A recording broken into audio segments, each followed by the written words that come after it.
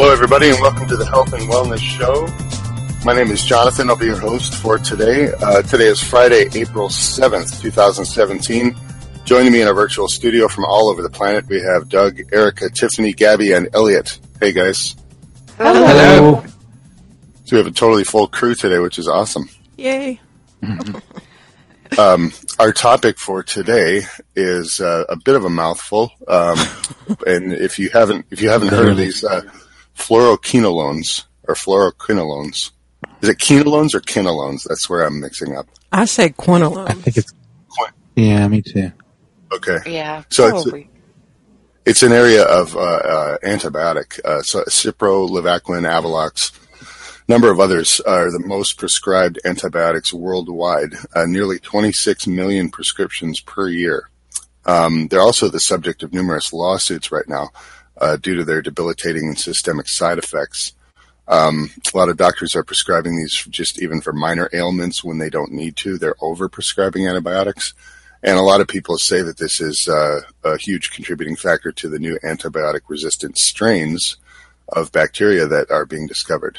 So we want to talk about fluoroquinolones today and just what kind of damage they can do. And we have some input from our resident medical expert, Gabby, on that topic today as well. But let's get started with a clip. We have a clip that is in two parts, talking about powerful antibiotics and how they could be a prescription for danger. So let's do the first part right now. We'll discuss a little bit, and then we'll do the second one later.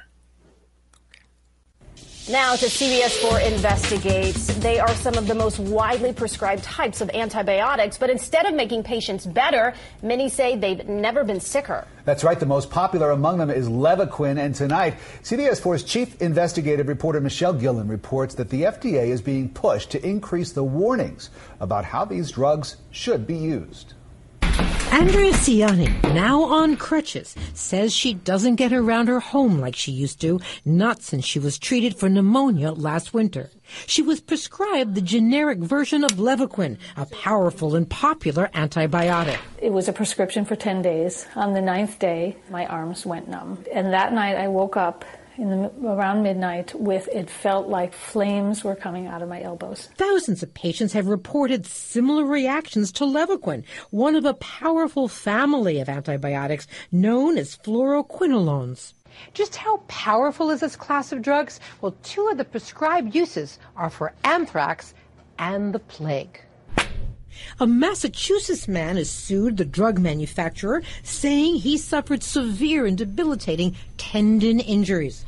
Levaquin has a black box warning from the Food and Drug Administration for increased risk of tendon ruptures, muscle weakness, and impacts on the central nervous system. Dr. Mary Lee Worley is a professor at NSU's College of Pharmacy. A black box warning is the most serious warning that a medication can get before really being pulled from the market. It is powerful. Dr. Charles Bennett is one of the nation's leading watchdogs for prescription drugs. He believes the big problem with fluoroquinolones is inappropriate use. And we're talking about going to a physician's office, having a little sniffle, walking out with an antibiotic, and then shortly thereafter having these kind of problems. He's filed 2 citizens' petitions with the FDA seeking to expand that black box warning to include mitochondrial toxicity, meaning damage could occur within a patient's cells. The second petition wants to highlight the potential for serious psychiatric events. This is another one for if I'm depressed. Carolyn Egan was given Levaquin to treat a sinus infection.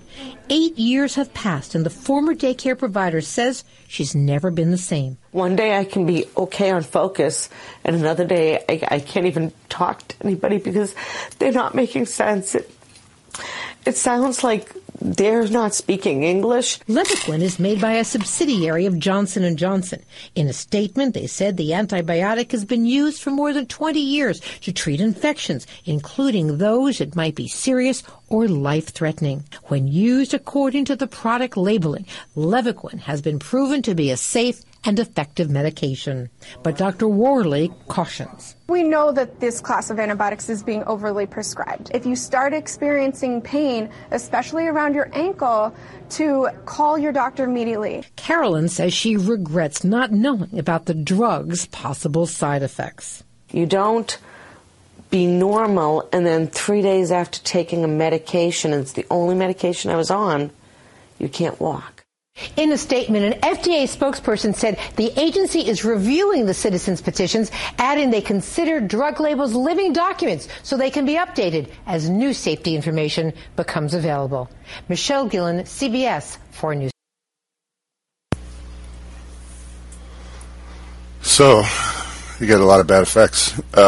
I was thinking when we were listening to that poor woman at the end there who said, how could I know? I think that is the case for a lot of people, and I think I know I catch myself being guilty of this from time to time, getting a little bit arrogant about what I think I know and being like, how could you not know that that's going to mess you up? But but I really think that that's the case of me being cocky and not realizing that most people, are programmed to, and in their own minds, it's totally reasonable to listen to your doctor. So they say, take this, and you say, okay, I'll take that, But one of the women in this clip, she said that she was prescribed this Levaquin, the generic name, levofloxacin, when she got pneumonia. The thing is, if you go to the pneumonia guidelines, worldwide guidelines, if you have a person diagnosed with pneumonia, you go to your guideline and it says, okay, first choice, either amoxicillin with clavulanic acid. This is a penicillin-derived antibiotic, which is like a very old type of antibiotic. Or it is Levaquin, levofloxacin, this Fluoroquinolone. So, it's like the first choice that you're basically instructed to. And then even if you are very alternative medicine oriented, if you have pneumonia, you know that you cannot play with that kind of disease, you're going to be more open-minded. Okay, I'm going to take antibiotics because I really have a bad lung infection. Mm-hmm. So I'm going to take antibiotics. So you trust, the process. And now, all of this has come out in the open, it turns out it was really very bad, Yeah, I think there's a little bit too much trust in the process and too much trust in doctors a lot of the times. And doctors trust the FDA too much. If you look, for Cipro, there's a label that comes with it. It's 43 pages long, and they don't get to the warnings until page 10. But if you look at this label, it has, they use it to treat skin infections. They use it to treat urinary tract infections, sinus infections. And then there's just a little part about how, these drugs should only be used as a last resort, like if other antibiotics don't work. So a lot of doctors will just go to this one right away without even trying anything else first. Right. Yeah. And it's funny. Well, it's not funny at all, actually. It's even the FDA came out on the 2016. They updated their guidelines to say, okay, these antibiotics should not be a first choice anymore for urinary tract infections.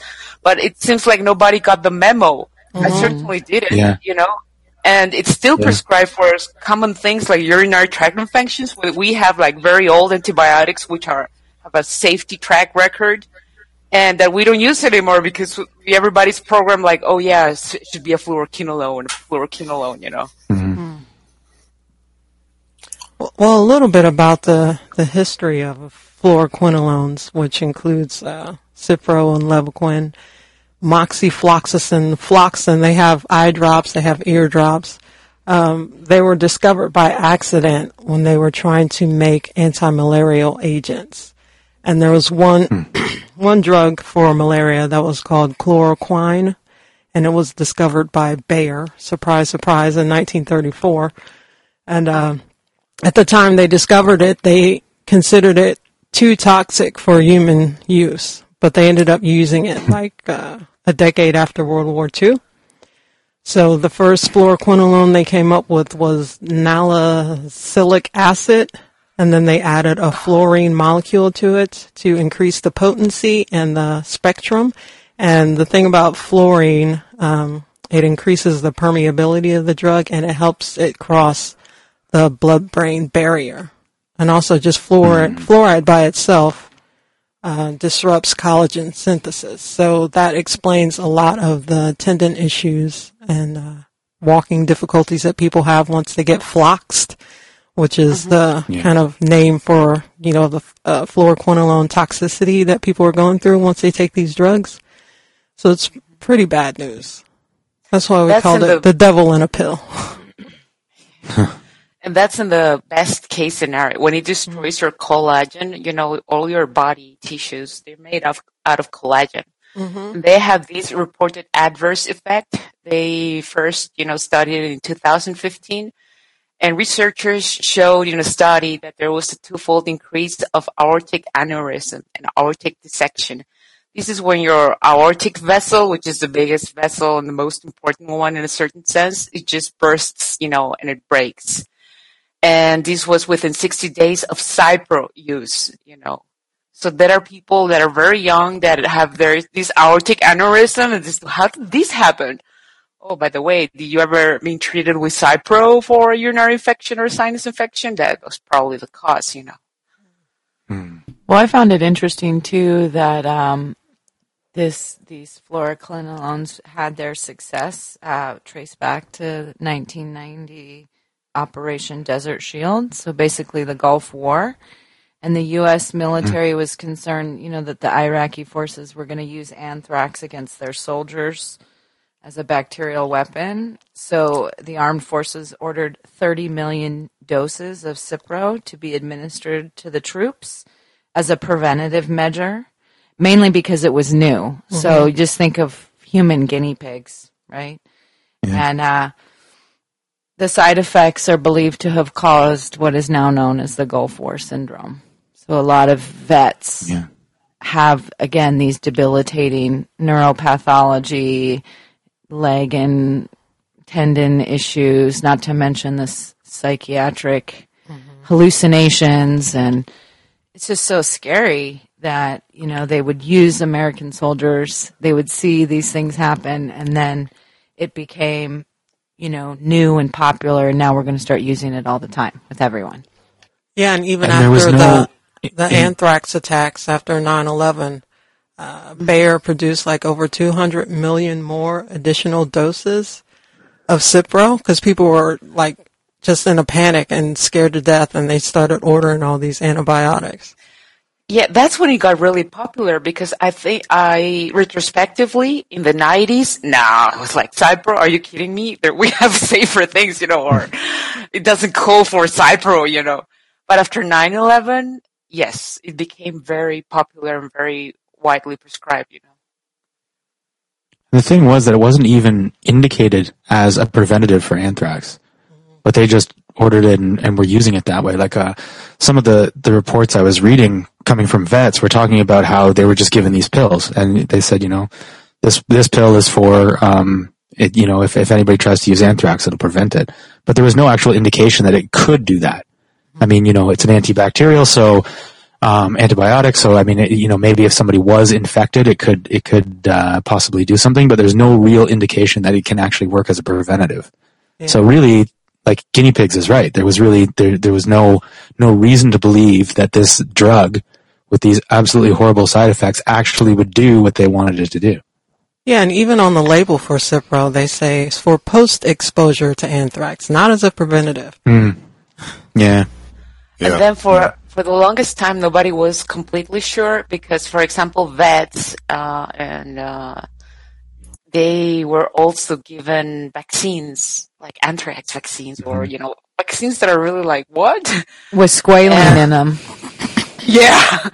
So what they received such a cocktail of toxic stuff that, what was it? Nobody was sure, Well, that's why they're so not wanting to even admit that there's this Gulf War syndrome that has happened. And now it's been, over 20 years, and these vets are still suffering, and a lot of them die waiting to get treatment. And the recommended treatment for Gulf War syndrome is antidepressants and talk therapy. And they're actually suffering from a severe side effect to either the vaccines or the medicines that they were given. And their answer to that is antidepressants. And talk It's therapy. criminal. Yeah, it's criminal. Talk it out. Yeah, talk it is out your criminal. fluoride. Yeah. It totally is criminal. And that's a whole nother, that's a whole huge discussion we could get into, the fact that they were using people who, most of them have PTSD, as a basis for these experiments. And so absolutely no compassion for the state of mind of these people who they consider their subjects, It's just they're also subject number 523. Yeah, they're also government property, so they can't say, no, I'm not going to take that. That especially happened with the vaccines. You couldn't even use a religious exemption not to get the vaccines because you are a number and a piece of their property. One of the things that's kind of scary to me about this is the whole antibiotic-resistant strains of bacteria that are coming around. And I guess let's see what you guys think about this. To me, that's a little more scary than the idea that the antibiotics themselves would be damaging to the body, because that's something we can roll back, right? If you do a hypothetical discussion, not saying, the FDA is going to get rid of this, they probably won't, but you could theoretically roll that back by stop giving people these drugs. However, in the meantime of developing and administering the drugs, we've created strains of bacteria who are now resistant to even our most powerful antibiotics. So that's something we can't roll back. We're kind of stuck with that now, and those bacteria are just going to keep mutating as long as we keep using these. And if anybody's listening is in the chat, I'm just posting a link to a video. And we've mentioned this before on the podcast, but it's worth looking up. So it shows a time-lapse video of bacteria as they become resistant to antibiotics over a giant Petri dish. And you can see them stop and then mutate and then continue to grow. And they reach a point on the Petri dish where I want to say there's like 100 times concentration of the most powerful antibiotic, and this bacteria is just growing right through it. Jeez. So I don't know what you guys think about that idea. Like, do you think that the bigger danger is the evolution of bacteria, or the fact that we're damaging everybody's systems with this? Because is this permanent damage that's happening? In many cases, yes. It seems in some cases Yes. it is. Yeah. Yeah, in fact, some of the reports are like after taking one pill, suddenly they can't walk anymore. And years later they still haven't recovered. So the effects of this drug for some people are extremely serious. Now, whether to say, I don't know if I can necessarily put that on a scale as to where it kind of lies with antibiotic-resistant bacteria, but I don't know, which is scarier. Take, for example, the aortic aneurysm. Basically, the antibiotic destroys the collagen skeleton of the aortic, vessel. And you have an aneurysm. You cannot reverse that. I will be very pleased if I hear of a testimonial of somebody who did a detox, a diet, and reversed that. But now that's pretty structural. The only way you could really fix it if it gets really bad is with surgery, heart surgery or vascular surgery, where you have to get the aortic vessel replaced with a prosthesis. Assuming you have health insurance. Yeah. Exactly. Yeah. Sometimes I think if you can afford, to go to Mexico and have the surgery performed. Medical tourism. Some ways I think it's somewhat of a blessing to not have health insurance because it saves you from a lot of doctor's visits. Sure. Well, I wanted to, Go ahead. Go ahead, Gabby. Well, I wanted to go through each fluoroquinolone and basically tell people what it is prescribed nowadays, Yeah. Because a lot of people are aware, okay, maybe I should be careful or have an argument or a nice discussion with my doctor. But no, in the moment is most people forget and they just get the prescription and they just go ahead with it. It sounds pretty bad, but you have to be very experienced in order to stand up on your feet, when you're going to argument with a doctor. For example, Cipro, we discussed that it is prescribed for anthrax, but it's something that you get prescribed if you have a urinary tract infection, and especially the elderly. the elder the people are, the higher the chance they will be prescribed a fluoroquinolone. And this is the last group that should be, prescribed a fluoroquinolone.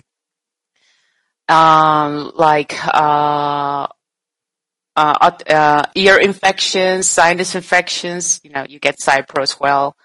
An infection in the skin, you get Cipro as well. Then norfloxacin, this is common for young women with urinary tract infections. They will get prescribed this one very quickly.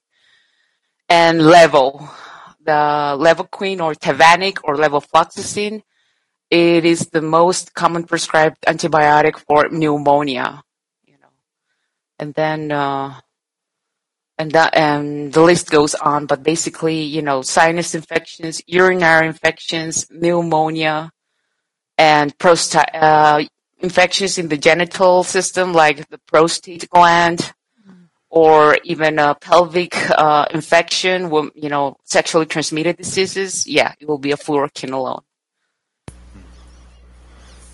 So I'm curious about something, and Gabby, what you think about this. Like, antibiotics themselves are not necessarily bad, right? I mean, because we are in a place now, despite the draconian nature of the medical establishment, where you don't have to worry about dying if you cut your arm. Not like the Old West, like where if you get an infection, you could be done. You might die from that. That's not really a worry anymore. So I wonder where we went wrong. Are the drugs just too strong? Was the establishment careless in its seeking of profits? With big pharma. Like, I wonder where the digression happened, where these became dangerous as opposed to beneficial. I think it comes from both the healthcare system, doctors, but also people. You will be surprised how some people really push it really so hard, consulting again and again and again because they want an antibiotic prescribed, and they're not gonna give up until you do that. It's crazy, but yeah, there you go. And then I always think back when I studied the antibiotics, their mechanism of actions of every single one. It is pretty scary stuff. Like, you'll think, right, this is I don't want this, unless it's strictly necessary. It interferes with DNA replication in presumably only the bacteria or the bug, But, your body is made out of DNA as well. And there's also the evolutionary history that, your mitochondria has a shared evolutionary history with bacteria. So, if you interfere with the bacteria's DNA, wouldn't you be interfering with the human mitochondria's DNA? This is where people are they're researching about fluoroquinolones. This is how, it's so evil because it basically causes severe mitochondrial dysfunction. And I think it is in people that are very vulnerable, like already have their toxic load or their vulnerability. Yeah, they end up with severe mitochondrial dysfunction that is very difficult or nearly impossible to reverse, after taking fluoroquinolone. Yeah. So I guess I would say that my assessment was wrong then. This is not damage that can simply be rolled back by ceasing the drug. No. Yeah, that was my illusion as well. You detox. It should be fine. Well, apparently no. People have been doing detox for years and it's nothing happening, Yeah. That's depressing. Yeah, it's not just a matter of clearing the drug from your body because it clears, but once it's in there, the damage that it does is so extensive. I mean, you're left with that, and you can't detox. Can you detox collagen injury or mitochondrial injury or damage to your central nervous system or your retina's detaching? You can't detox that. Yeah. I guess theoretically, you could get rid of all of those mitochondria and produce more, because that's generally what happens a lot. But it takes a load of energy, and if it gets to a point where the mitochondria are so stressed out, then usually a person just dies. They don't have the resources to make all of the new ones. Well, assuming that you know that too. I mean, when you read these stories about people, they have no idea they had a pneumonia and then they couldn't walk and they're so debilitated, and they're dealing with the pain day in, day out, just be able to function at some basic level, and not to mention all of the mental health issues that people get like the hallucinations and delusions and the night terrors and all that. You can't think straight when all of that is going on. Like the woman in the clip, she said sometimes she'd be okay, and then other times people would speak to her, and it wasn't like they weren't even speaking English. I mean, how can you formulate some kind of game plan when you're under that kind of physical stress? No. Take, for instance, what Tiffany said about retinal detachment. There's nearly a 5-fold higher risk of retinal detachment among current users of fluoroquinolones compared to non-users. So once your retina... Like wow. Yeah. So once your retina detaches, you can go blind. You are not... you're not going to reverse that. You have to, like, rejuvenate on a serious, level in order to see again, And are you going to think, oh, I shouldn't have taken that antibiotic because now I can't see? Yeah, and if your Achilles tendon ruptures, I mean, you have to have surgery. Yeah. Well, imagine going in for like a sinus infection and your doctor prescribes you a pill and then, your retina detaches or you have such serious nerve pain that you can't get out of bed in the morning or all your teeth start falling out. That's another effect that people are reporting from taking these fluoroquinolones, that they actually start to lose their teeth. Like their teeth start breaking off, kind of shrinking, falling out, getting abscesses, all these kinds of things. Like, is it really worth, for your sinus infection to lose all your teeth? Mm-hmm. Well, I have a personal testimonial to share about fluoroquinolones, and I don't know which one it was. This was many years ago, but when I was pregnant, I had a bladder infection, which is pretty common, and I was given one of these drugs. And when my daughter was born and her teeth came in, she had big holes in her teeth. So it's going into your child, obviously. And it was, at the time, the doctor had said, oh, did you take this antibiotic while you were pregnant? Well, that is a result of you taking that. Jesus. It's a good thing it was her baby teeth. I know.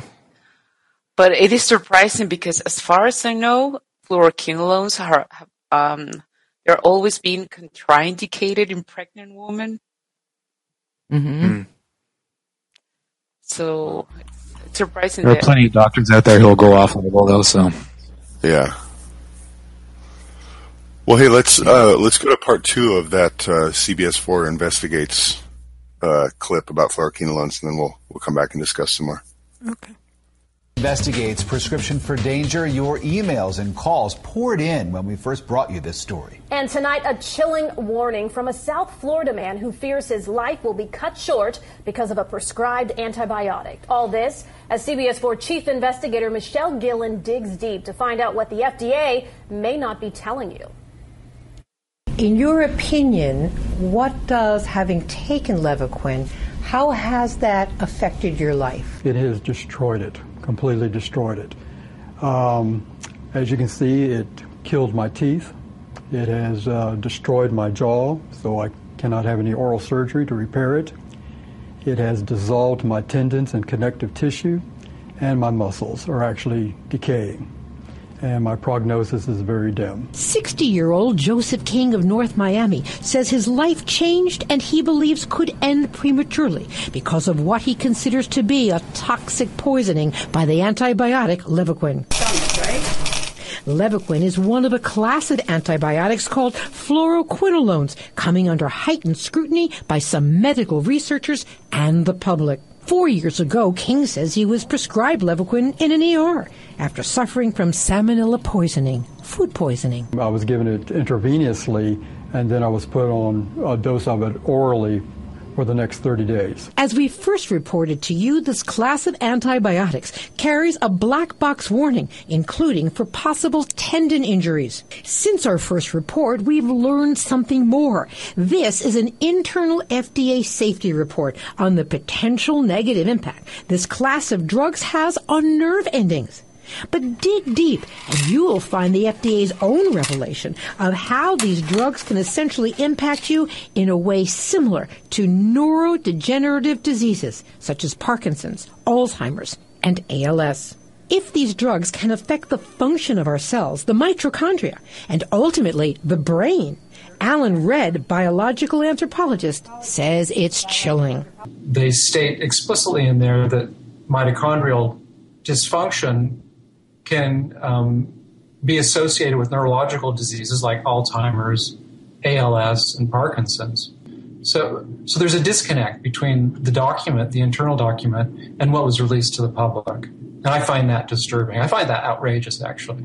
You also say that you have been harmed by taking this particular class of drugs. Red says he was damaged by taking this class of antibiotics 5 years ago. He says he suffered a number of side effects, and they have not resolved completely. Meanwhile, Red is pushing for more transparency from the FDA regarding its own findings, joining supporters of a citizens petition filed with the FDA last June. Come clean and tell the public and the physicians that this class of drugs, as you've noted in your document, has the potential to damage mitochondria, cause dysfunction, and potentially increase your probability of getting neurological diseases. Joe King agrees. Michelle, not only is the public not aware of this, the doctors are not aware of it either.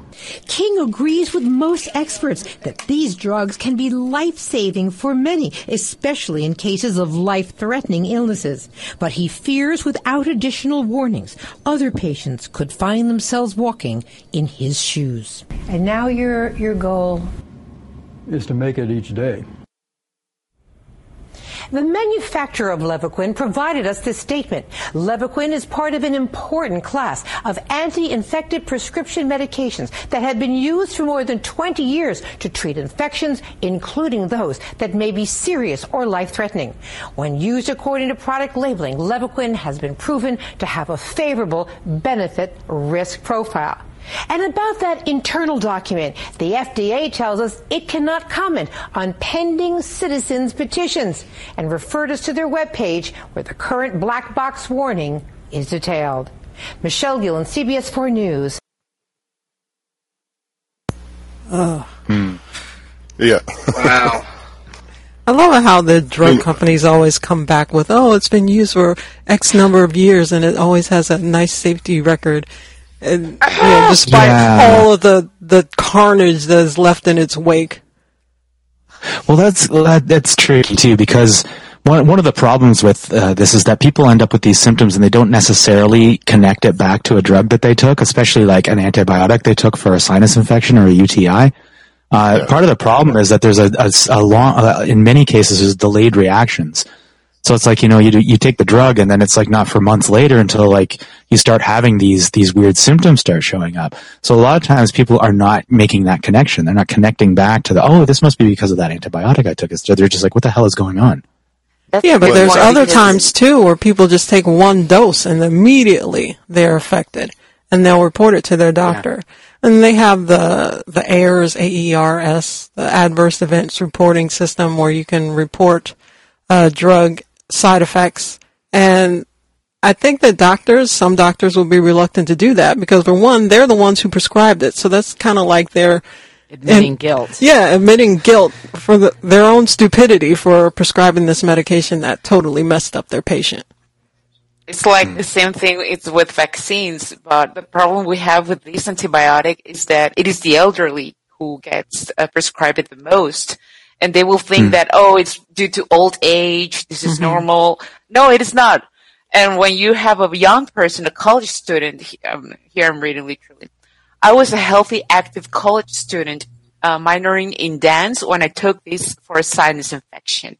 After a few pills, it completely destroyed my life. No more than an hour of sleep for over a year due to neurological damage that destroyed my sleep cycle. And other young people taking it, and they had practiced yoga, and I don't know, and then they had a ruptured tendon, that shouldn't happen. And that's when, you can see the connection. But yes, most people don't connect the dots, and they just don't, doctors, nobody read the signs like, yes, this is an adverse effect, a severe adverse effect, Yeah. One thing that really concerns me is that one of the side effects is that it supposedly disrupts the tubulin So it disrupts the tubulin assembly. So tubulin is like a really, really interesting protein. If you look deeply into the research about it, it's actually fascinating. It makes up basically like the architecture of the cell, the thing that holds the cell in place almost. It's called the cytoskeleton. And so this tubulin has really interesting properties in that when it's formed into this cytoskeleton, it can bind with water. And when it binds with water, it structures that water in such a way that it forms like a hydration shell. And there's a lot of scientists doing a lot of work now which are based on basically the idea that water is somehow able to transmit certain energy in the cell, even that it might be the main source of the cellular energy. And so when you take this fluoroquinolone and it's basically disrupting this really, really, really important protein, the cell, the cytoskeleton of the cell will essentially fall apart. So your cells are falling apart, and you're not going to be able to function in the way that it does. And I think this could also help to explain why there are, common tendon ruptures and things like that. Apart with the fact that it messes up the collagen, it seems to actually destroy the whole cell, not even just the mitochondria. And that's really disturbing. Yeah. Just think about it. This antibiotic, it has fluoride, basically, fluoride. And people doing iodine therapy thinking that it will detox them from the fluoroquinolone antibiotic, they actually have the most severe detox reactions that even in the Cure Zone forum, they said, oh boy, if you took a Cipro or any fluoroquinolone antibiotic, you might want to start with something else because iodine might be too much for you. So, yeah. Well, there was this doctor at the University of Rochester. His name is Dr. Mark Noble, and he conducted some experiments on people, well, not people, but cells that have fluoroquinolone. So a lot of people don't take into consideration that when people take antibiotics, it's not like a lot of them, that's the only pill that they take. Some of them do. But these fluoroquinolones are sometimes given in combination with other medications like prednisone, or somebody might be taking over-the-counter naproxen or Aleve. So this doctor did some experiments, and he used these precursor cells that generate myelin in the central nervous system, and he tested Levaquin on the cells in his lab, and he noticed that there was a damaging effect with just Levaquin alone. But when he combined it with Aleve or with prednisone, there was a 65% reduction in these precursor cells that form myelin. So taking it by itself is bad enough, but taking it with other medications is doubly bad. I don't even think there's been one study. What's that? Yeah, I was going to ask, is Aleve an NSAID? Non-steroidal anti-inflammatory? Yes. So okay, even with because apparently non-steroidal, those two together are yeah. Yeah.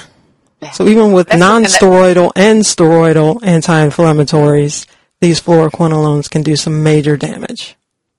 That's the standard treatment for even people with COPD, chronic obstructive pulmonary disease, which nowadays is quite a lot of people.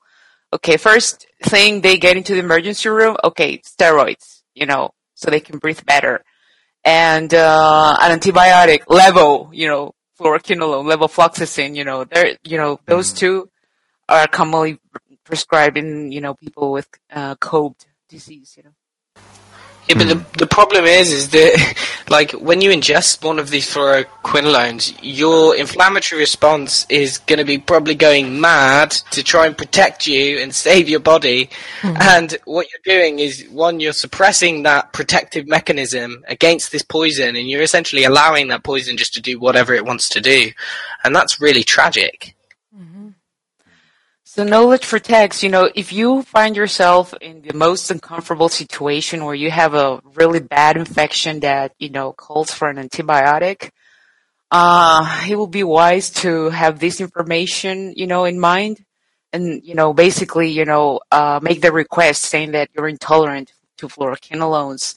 Nowadays, there are very good antibiotics that have a track record derived from penicillin, which was the first antibiotic used in the medical history. And it has a good record. There are third-generation cephalosporins that do the job, and they're not fluoroquinolones. So basically, just like say, like any antibiotic except for fluoroquinolone, which should really be reserved as the last option when there is resistance to any other antibiotic, Yeah, just say you're allergic to fluoroquinolones on your medication list. Yeah, that will freak them out. Well, it's tricky though too, because people like at one point when I was reading this, I was like, okay, well, I'll just make sure that I never take a prescription for Cipro or whatever these other names are. But then I looked up all the different types, like including generic names and brand names, and there was close to 50. Mm-hmm. So I was like, well, I'm not going to memorize this list. So it's kind of like, unfortunately, it's kind of a situation where the patient really needs to do their research and kind of, when they get their prescription, kind of look it up and see what it is. And if it's a fluoroquinolone, then I'd say ask for an alternative. Yeah, and that's the problem, because most people will arrive to this situation quite unexpectedly. Like most people in the emergency room with an infection already developed, they're like, oh my God, there's not, time's up, basically. So basically, having this information, be aware of this information, basically say, I'm intolerant or allergic to fluoroquinolones. Any other group will do, Should be the best option. I feel like too, and I got to be really careful saying this, so I want to be very clear that this is not medical advice. Just very in retrospect. However, what makes me curious is like why more people don't try self-treatment. And that's a really complex issue to bring up with people, because you could very easily be interpreted as saying like, you encourage somebody to try to treat themselves and so they died because they didn't know how to do it. So that's, yes, that is a possible outcome. So you need to be very careful and do your research. But I like the way I think, I don't go to a doctor unless I'm like bleeding out, and it blows my mind that people go to the hospital for like sinus infection, because there's so many ways to take care of it. But I know that there are more serious cases, and sometimes, like my girlfriend a number of years ago got walking pneumonia, and that was really scary, because you're like, I don't know, this is pretty bad. So there are obviously cases where you have to go and have a medical professional check you out. But I think a lot of these cases, Gabby, like you mentioned earlier, it's the patients. They're like, oh no, I got a sniffle. I need an antibiotic, which is just too much. And I personally know of situations where, people are, basically rely on alternative medicine, on research, on taking care of themselves.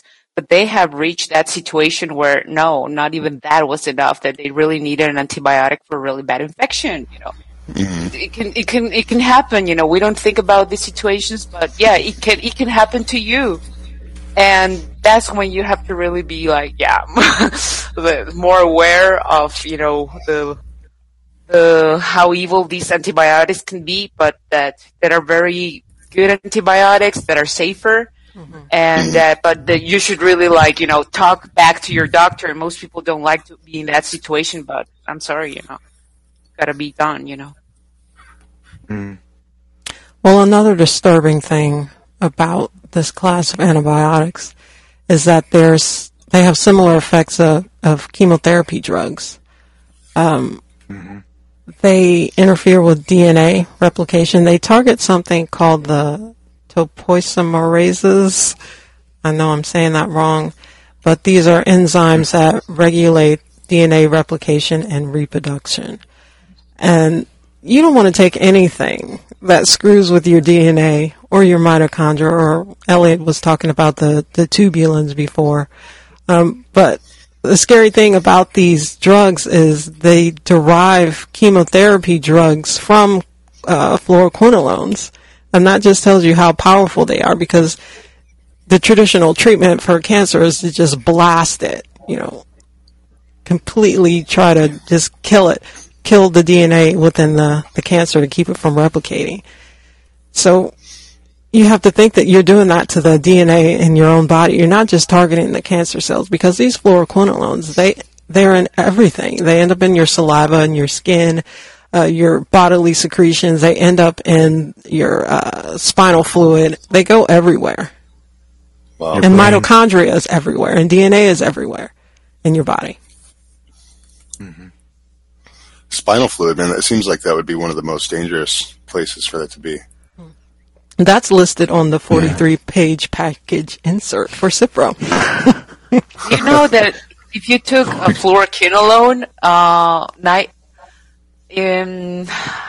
this is a Mercola article. It says adverse reactions of fluoroquinolones were documented in Europe as far as back as the 80s. And he quotes that 91% of patients, basically the totality of them, had nervous system symptoms, It was either tingling, numbness, that you could say, oh, I have a tingling here. Maybe it passes, maybe not. Dizziness, weakness, but also psychotic episodes, anxiety, lots of memory and so forth. So I guess I'm not trying to be naive here. I understand that profit is a huge motivator, right? And that big pharma controls a lot of this process where what drugs get approved and what drugs the doctors give out, and they market these to the doctors and they butter them up. And so I understand all of that. I guess the question still comes to mind, like, what is going on here? Like, do the doctors, do they ignore the side effects because, it's easier to go along with the flow? Or is it something where they just don't think that they're that bad? Both. They don't, yeah. From my experience, they don't know. Both. They don't know, yeah. Because I know a lot of doctors are well-meaning. A lot of them really are. And I know a lot of them are probably, no offense, but kind of ignorant too, where they just like kind of follow the guidelines and go with what the status quo is. Naivete, so bad. I have to think that the percentage of like kind of maliciously ignorant doctors has got to be fairly small. Like where they're just like, yeah, screw my patients, I'm making some money off this.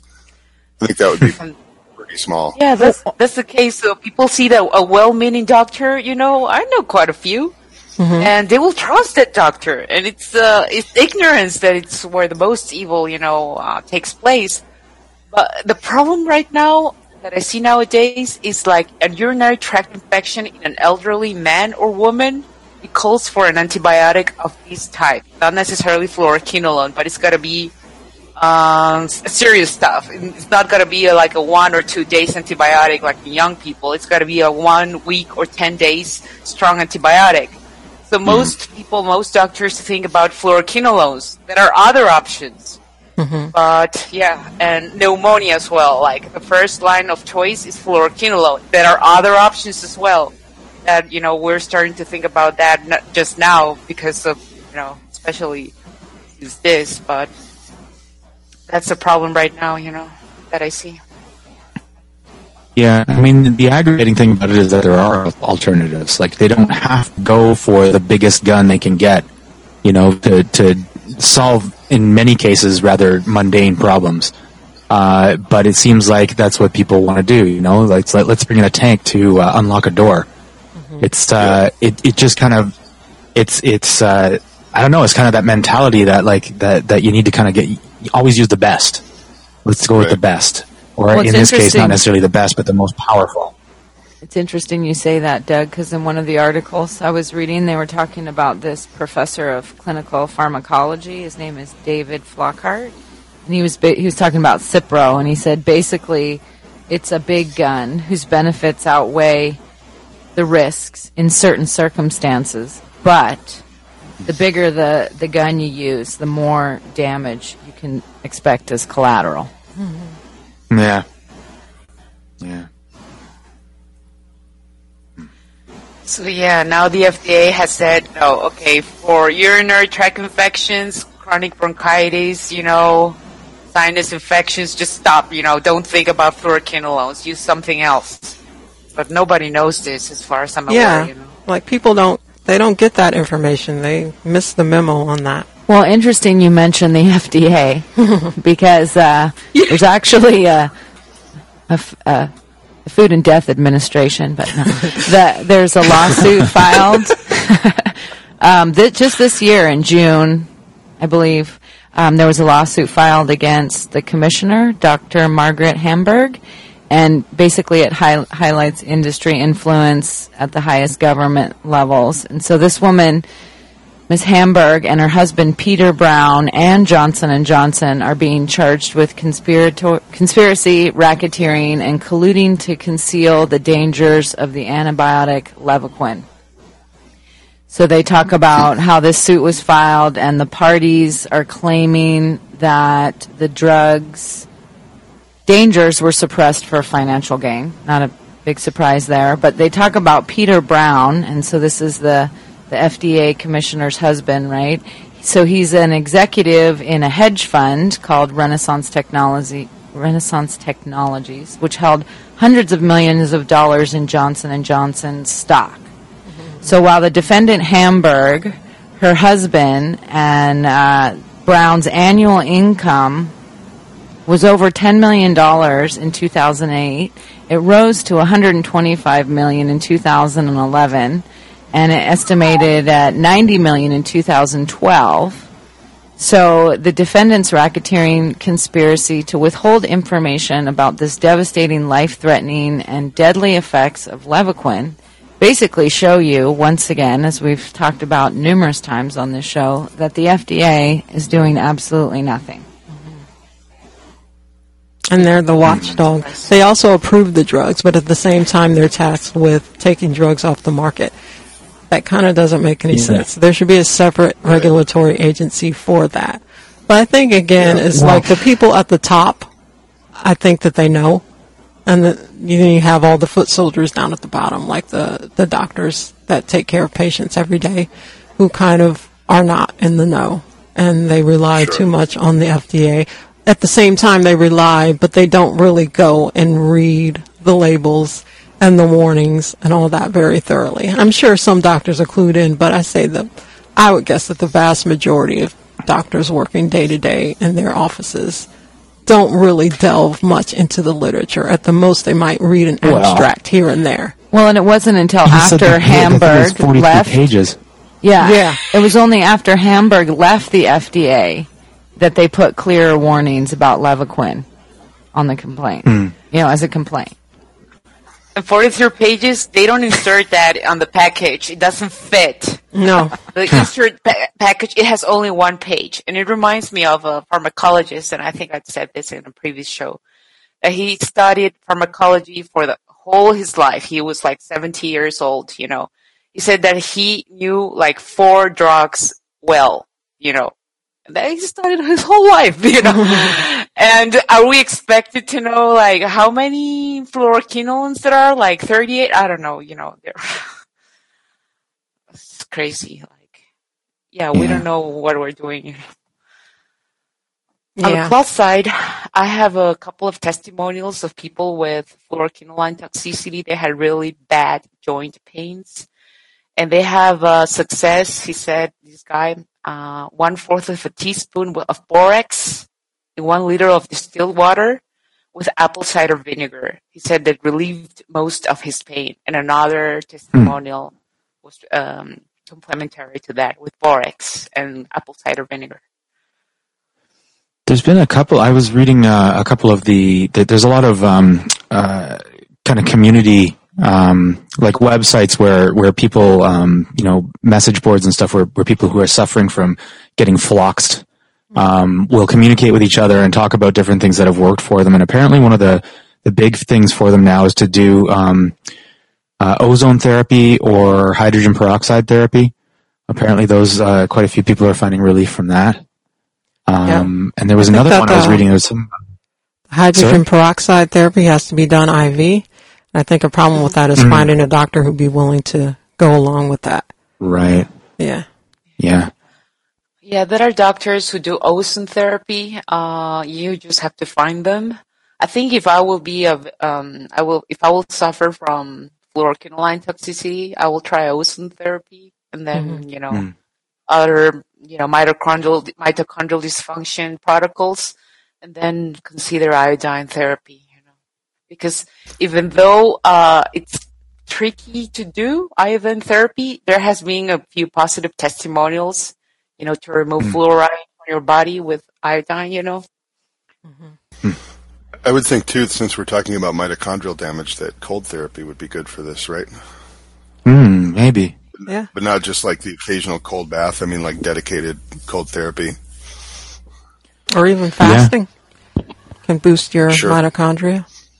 One of the treatments I was looking into was magnesium. Allegedly, not that there's been any research on this, the magnesium binds to the drug and it helps prevent some of the collagen damage. It can boost the proteins in the extracellular matrix and give more strength to the collagen. And a lot of these drugs actually deplete you of magnesium. So one of the sources I was looking at, one of the recommendations was to just bathe yourself in magnesium as much as you can. Like the Epsom salt baths, foot soaks, magnesium oil spray, magnesium tablets internally. Just get as much magnesium into you as you can. But there was also a mention on one of these support groups about something called Cipro, which is a homeopathic remedy. But one of the problems was that over time, the Cipro was not effective, and you need to go to a special compounding homeopathic pharmacy to get increased potencies.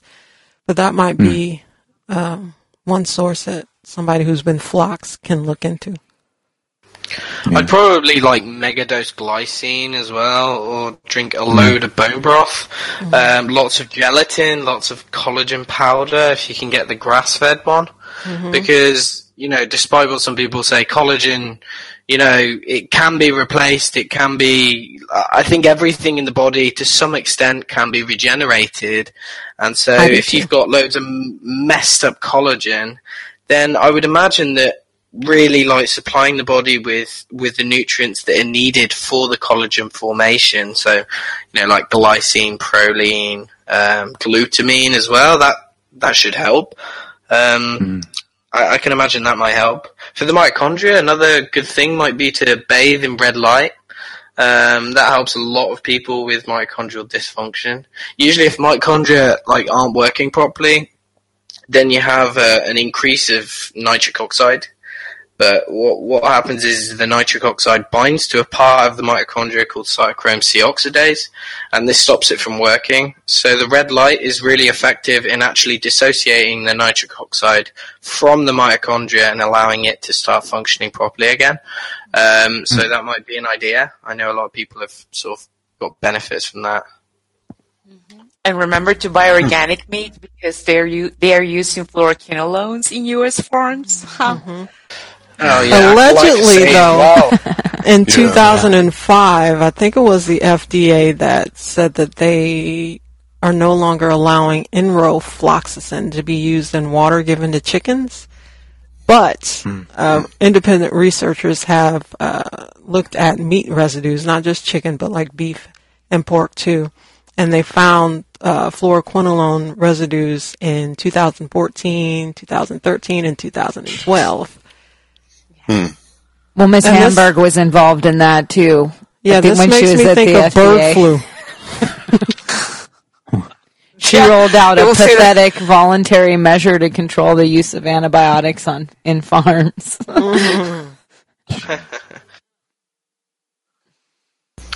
So it's really, that's another aspect of like the diet control kind of thing that we talk about. It, the quality of your meat is really important. And I'm guilty of, obviously, from time to time going to the store and being like, I'll just get a roast, just the whatever, like, it looks okay, I'll get that. But, it really is important to be much more discerning about, meat, at least organic if you can't find grass-fed meat. Yeah, and also remember to heal your microbiome if you took one of these antibiotics. The spike of Clostridium difficile infections has gone up after the use of fluoroquinolones. And this is a thing for fecal transplants. It's the only indication for fecal transplants nowadays, resistant Clostridium difficile, this gut infection that is really hard to treat. Mm-hmm. And they were speculating as well that damaged microbiome was behind a tooth loss associated with fluoroquinolone. It's probably also the collagen, that the antibiotic destroys collagen and something in the teeth, but probably it's also because it destroys the microbiome, And also because it depletes the magnesium. You need magnesium for strong bones and teeth, too. That's a good point.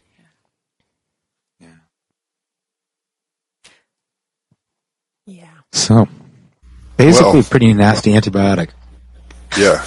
Yeah, it's one of the nastiest drugs, besides vaccines, one of the nastiest things I've ever looked into. Like, the side effects are just horrendous. Yeah, I would say so, too. This is worse than statins and, like... Mm-hmm. Well, I'm kidding. Statins are pretty bad. Maybe. Those are pretty...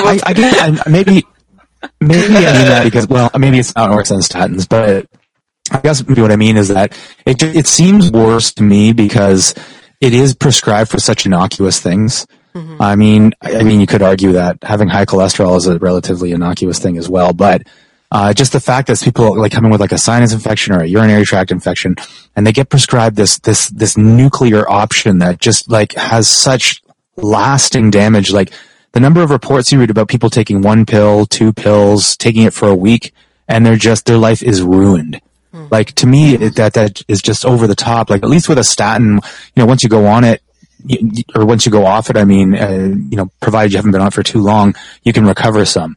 But these ones are just so devastating. Mm-hmm. Yeah, I agree because, like, at least if you're taking statins, you can take CoQ10 with that to try and sort of mitigate some of the effects. But it seems like with these pills, I can't even see what you could take to mitigate it. Like, you could try some things, but there's so many things that this antibiotic really attacks in the system that I don't think that you could mitigate it effectively, by doing a couple of protocols or something. It seems like such a devastating thing, and the fact that it is, as you said, Doug, that it's so widespread, it's really, really, really tragic. Yeah. And thing is, mentioning food. Go ahead, Gabby. No, the thing is, when we talk, like, once you have a severe adverse reaction like retinal detachment, aortic aneurysm, that's it. Yeah. Yeah. This brings me back to food and eating a proper diet, so you don't end up with these infections in the first place. I know when I went gluten and dairy free, I stopped getting sinus infections. I've never had a UTI, but I used to get yeast infections and things like that. But to, boost your immune system, keep your detox pathways working properly. I mean, there's lots of things you can do for that. So this doesn't even have to become an issue, like these random infections that people go to their doctors for and they get prescribed these horrible drugs. Yeah. Take good care, Yeah. Yep. Well, do you guys think it's a good time to go to the pet health segment for today? Zoya's going to talk to us about factory farms and antibiotic-resistant drugs and superbugs for pets. Mm. Yeah.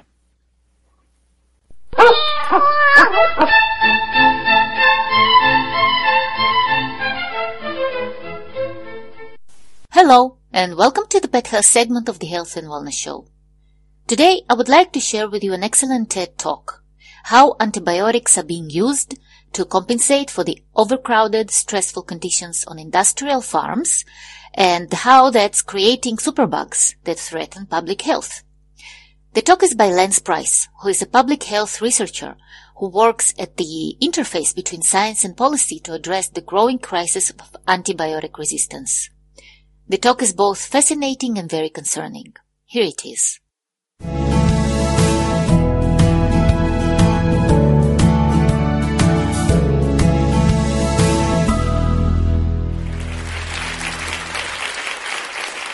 I think you'll see from my talk that Andrew Gunther and I share a mutual respect and perhaps love, and maybe some similar slides, actually. So I was born in Arizona. but I spent most of my summers in Central Texas on our family's ranch. We were lucky we weren't dependent on the ranch for our primary income, so we got the experience of raising animals without the stress of trying to make a living from it, which can be very stressful. This is a picture of me, a fuzzy picture of me with my father, and our beefmaster bull named Tiger. I love this bull. So as I grew up, I decided that I wouldn't go into the cattle business because I didn't want to go broke, and I decided that anything would be easier than that. So I studied microbiology, genomics, and public health. And today I have, exactly. Anything is easier. So today I think I have one of the greatest jobs ever. I track superbugs. So I use DNA to understand where these things are coming from. And on one hand, my job is super exciting and fun because I get to see how these amazing little microbes exchange genes, pick up mutations, and become resistant to antibiotics and then take off around the world. They're amazing. But on the other hand, my job is pretty depressing for some of the same reasons, but also because I see the victims of these superbugs. I've met the victims who barely survived with their lives. And sadly, I've met parents who have lost their children to these superbugs. And this is just a cute name that we use for antibiotic-resistant bacteria. So these are bacteria that are resistant to our best antibiotics. And it turns out that the CDC is saying that those parents that are losing children are not so rare. 23,000 Americans die. This is a conservative estimate. 23,000 Americans die of superbug infections each year. And so understanding their origins is really essential. And on some levels, it's really simple. It's just a matter of evolution. So let's pretend for a minute this is a very small group of bacteria. Bacteria usually travel in packs of billions. Every now and then, when you have a big group of bacteria, one of them is going to pick up a mutation or a gene from another bacterium that makes them resistant to antibiotics. If that's happening in an environment where you have a lot of antibiotics, then the susceptible bacteria, that is the non-resistant ones, are going to die off. And the resistant ones are going to go on to multiply. And the thing about bacteria is they multiply very quickly. So E. coli, for instance, can double every 30 minutes.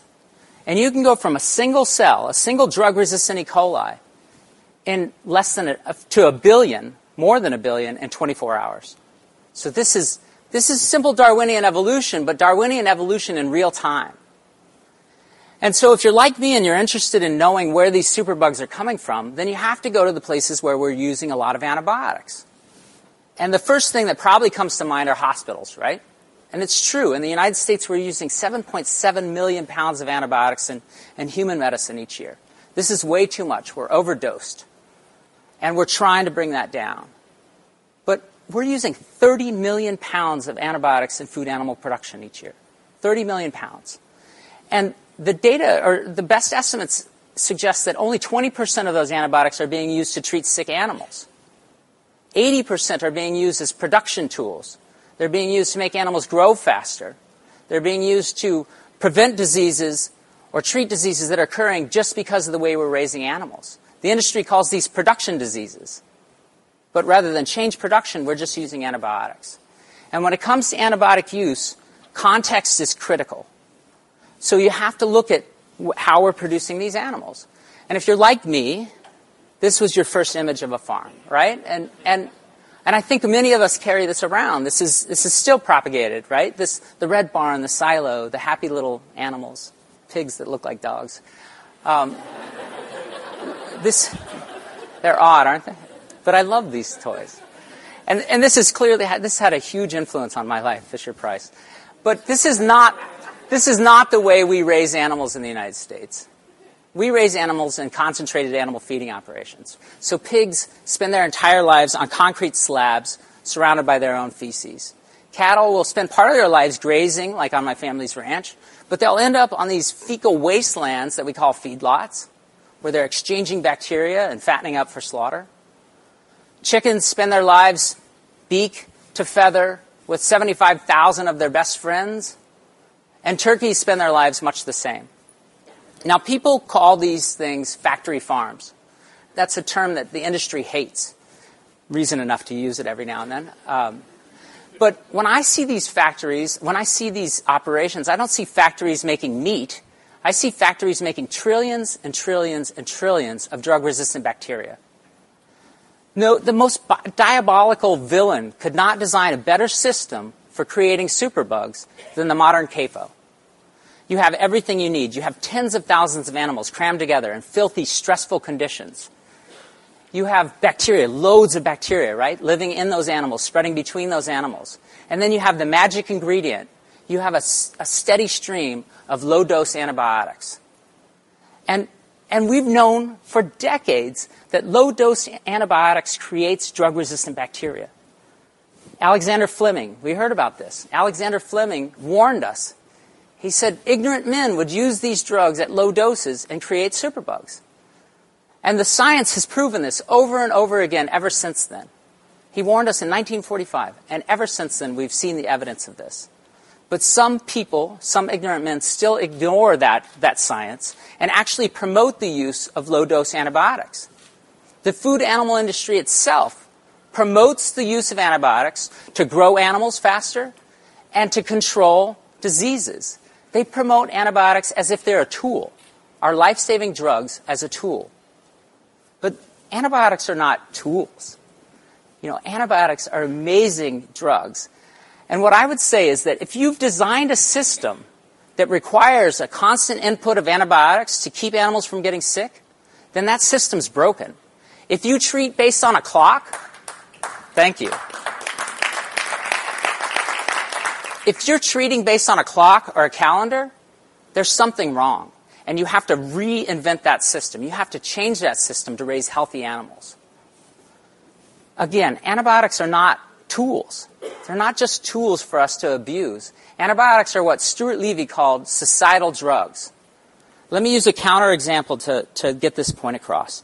If you misuse Tylenol, or if you misuse acetaminophen, the active ingredient in Tylenol, you can destroy your liver and die. You'll die a horrible death.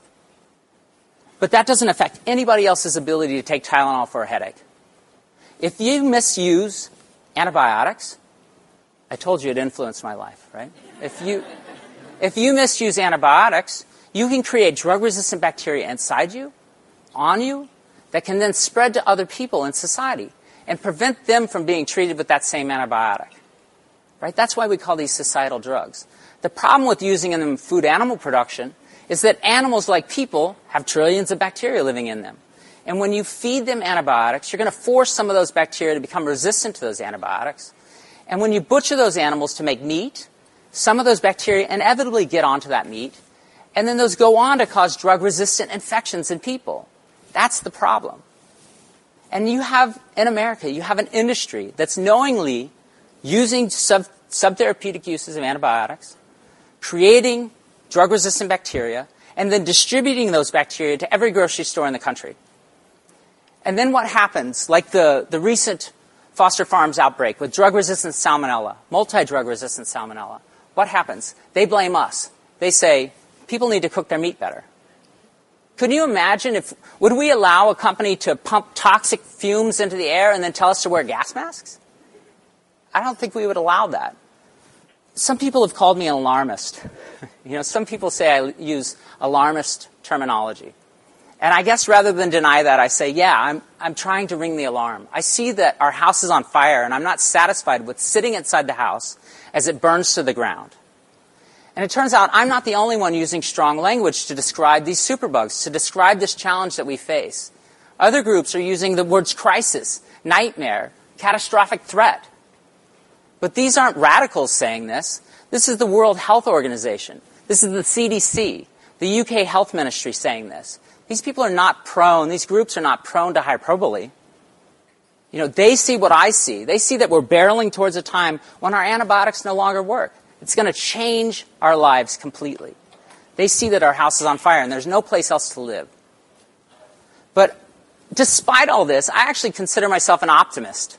I see that we can change this.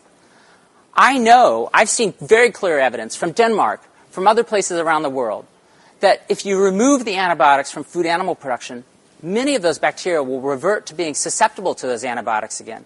You're still going to have bacteria in the meat. You still have to cook it, yes. You still have to handle it correctly.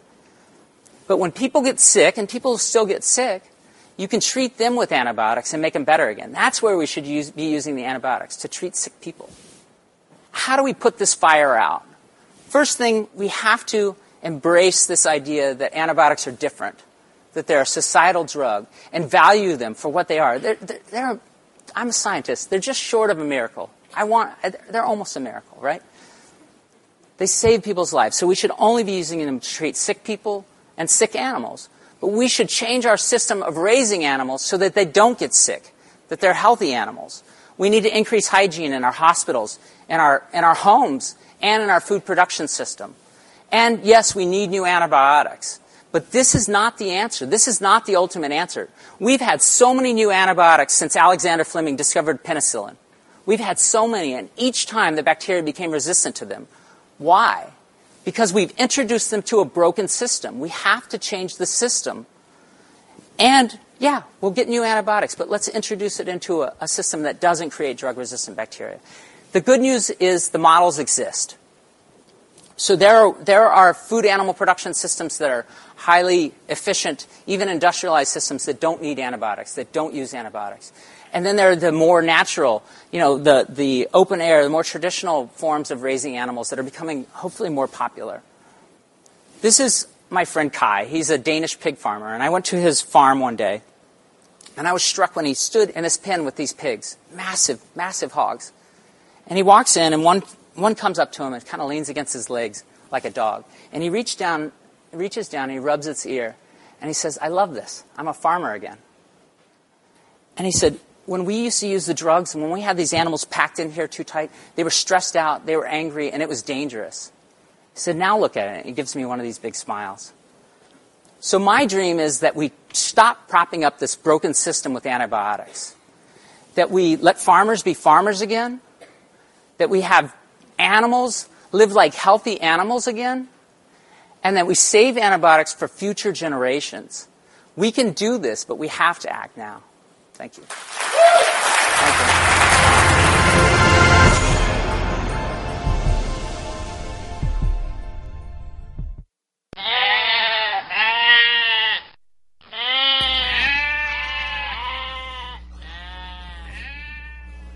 Sounds like healthy goats that didn't have too many antibiotics. Yeah. For sure. I love those goats. I was scared for a minute that the goats weren't going to play. It's like, oh no, I need the goats. I need the goats. That was a good talk, though. Thank you, Zoe, for sharing that with us. I liked what he said about the alarmist thing, because that was my first thought when he said that was, what the hell is wrong with being an alarmist? Yeah. Sometimes you have to raise Somebody's got to sound the alarm. Yeah. Well, so we've had a lot to think about today. As with a lot of the topics that we discuss, it's a scary situation. Can be depressing, but it's worth looking at, if for nothing else, for you to help yourself be healthier and your kids. So I would take Gabby's advice on this, and if it comes up to a point where you need an antibiotic, be open with your doctor and be firm, that you don't want fluoroquinones. I think I said that wrong. Fluoroquinolones. There you go. You just tell the doctor you don't want to get floxed. Thank you. Yeah. Don't flox me, bro. You'd be like that. Tell it like that. I'm good. That should have been the title of the show. Don't flox me, bro. Don't flox me, bro.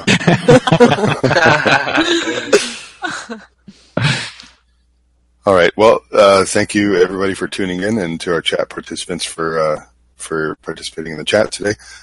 Be sure to tune into the SOT Radio Network podcast on Sunday at noon Eastern Time. And if you're not in the United States, just go to radio.sot.net,